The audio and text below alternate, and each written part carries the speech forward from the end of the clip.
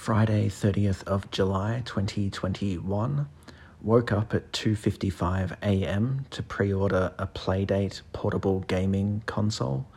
The order form screwed up in a bunch of ways, meaning that I couldn't complete the order that I placed to get one from the first batch of machines to ship. So frustrating. I've followed this project for so long and been looking forward to them going on pre-sale literally for years. I've been an evangelist for the product and told scores of people about it. So to miss out on being able to order in that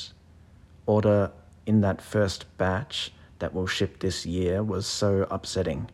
Called my bank when they were open later in the morning and was finally able to order one.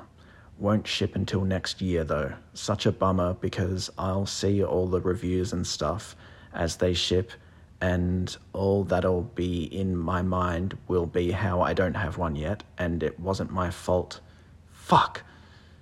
Then worked. A gift from Danny and Harry arrived. Very sweet gift of a Viz jigsaw puzzle. Must work on it soon. Pissed on my plants on the advice of people on Facebook. Walk made nachos that were really tasty. Mood 7, energy 6, love 0, moods good,